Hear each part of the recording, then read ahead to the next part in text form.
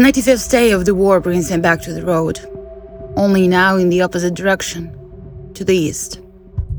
Half a day earlier, I bought 2 tickets, booked an apartment, planned a short stay at France between the bus and the train, got a nail appointment at 10 p.m. because who knows when I'd be able to get my nails done next time.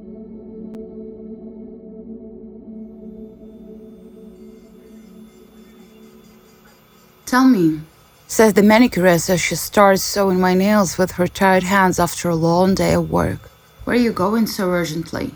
"My husband got a day off. I'm going to see him for the first time in 3 months." This is podcast Putin. Take your pills. The conversations and memories firsthand. The story of how Ukraine fights against Russia for its freedom.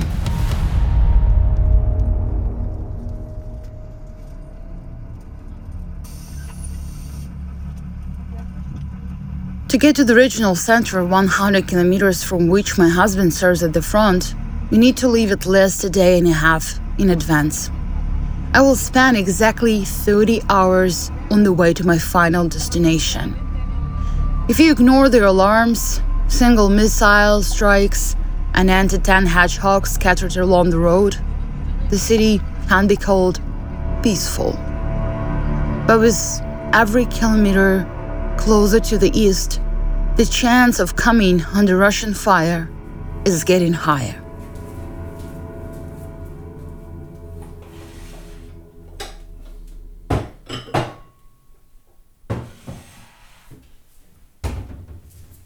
At 6 a.m. on the day of my departure, I pack my bag. Of course, there is always turned out to be more stuff than planned. Coffee, 2 eggs, sausages, and oatmeal for breakfast. Meanwhile, my mother, of course, does not miss a chance to start a fight. Although she honestly held on until that day. This isn't a fight where you just fight off her words. These are desperate screams in the kitchen that wake up the whole family. She's scared. My husband is scared. I am scared.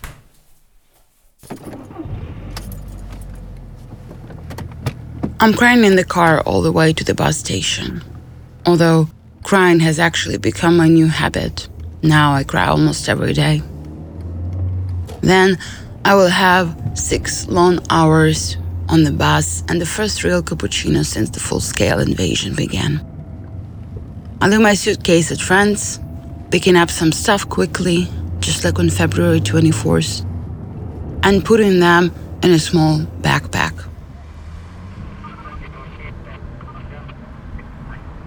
I leave for the train station 15 minutes before the departure, almost late.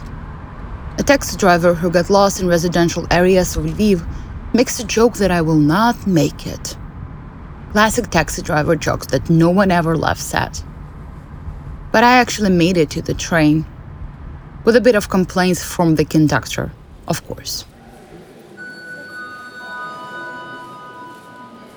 The train, which is getting closer to the war zone with every second, is completely packed with passengers. Some woman with black hair wants to help me make the bed. I have a top shelf. She asks her husband to help me, gives the brief instructions about our compartment, and tries to explain how everything works here, although no one actually asks her to. Such caring neighbors come across me on trains almost every time, from the age of 16, when I started traveling around the country myself. Although now, at 24, I don't look much older. My age is indicated only by the wrinkles that have appeared and deepened during these 3 months of war, and the wedding ring on my finger. I am even a few kilos thinner than my 16-year-old self. The exact weight with which I crossed the threshold of this coupe is 42.6 kilograms. I don't remember when was the last time I had this weight, but I remember very well what tantrums, worries, and anxieties made up my special diet for a healthy weight loss.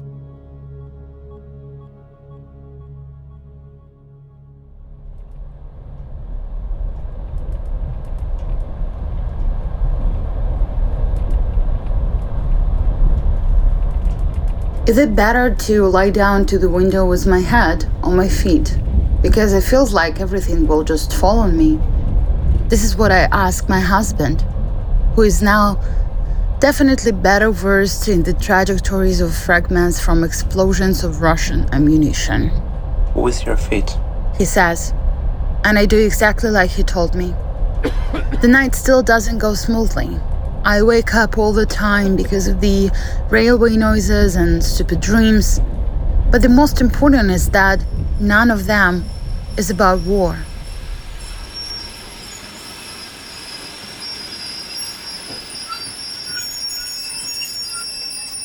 My train is 2 hours late. Its arrival at 12:29 is ideally synced with the start of the siren. However, only a few people in the city pay attention to them, says the taxi driver who's taken me to my husband.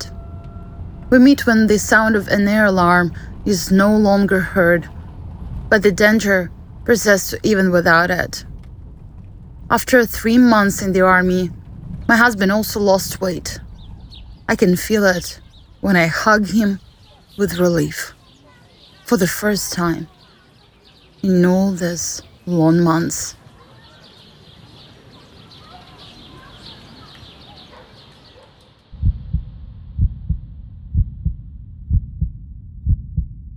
This is how our 24 hours together start.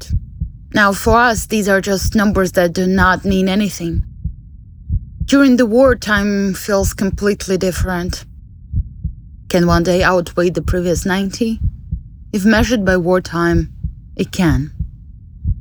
These 24 hours are an attempt to bring normality back into our lives. Make up for lost calories, nerve cells, and days that should have been spent together. Take off of the pose, living together, and take off clothes to finally have the wedding night. My husband's friends were teasing him because we haven't had a chance to actually spend the first time as a married couple up until now. Maximum normality, which is supposed to return us back to the usual perception of time. Just go to the store holding hands, just buy flowers, just chat, just order a bunch of steaks, sushi and tartare, just watch a movie, just have sex, just hug and fall asleep together, just have breakfast in a cafe, ordering coffee that you don't have to brew yourself from the kettle. But this just is ruined by the war at every step we make. Later, it turns out that the store we were going to has been recently destroyed. Windows are broken on the upper floors of the Red Building. Windows in neighboring buildings, like most windows throughout Ukraine, are taped, but they seem to be intact. I hold my husband's hand, which is wrapped in the sleeve of the military jacket. He's fully dressed in pixel, and in the shopping center we also buy him a headdress with the same pattern. I wish, however, that he would never, ever have to wear it again as soon as possible.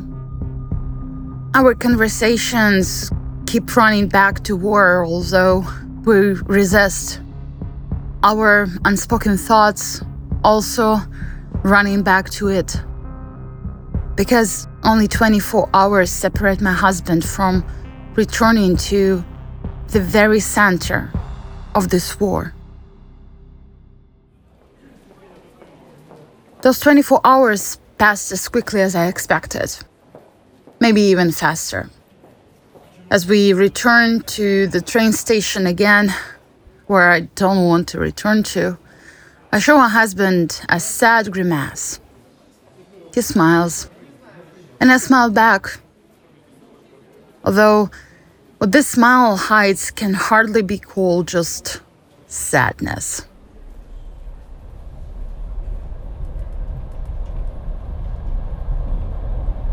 The train starts, and we say our final goodbyes. I wrap the peonies my husband gave to me with a towel soaked in water, hoping that they will survive 18 hours of travel in a stuffy, hot compartment.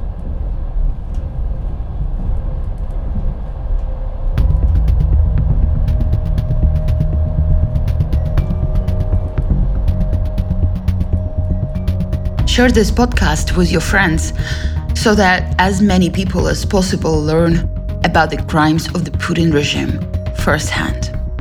We will also appreciate you supporting us on Patreon using a link in the podcast description. We will donate 50% of the funds to support humanitarian initiatives in Ukraine. The podcast is produced and written by Diana Kovalova.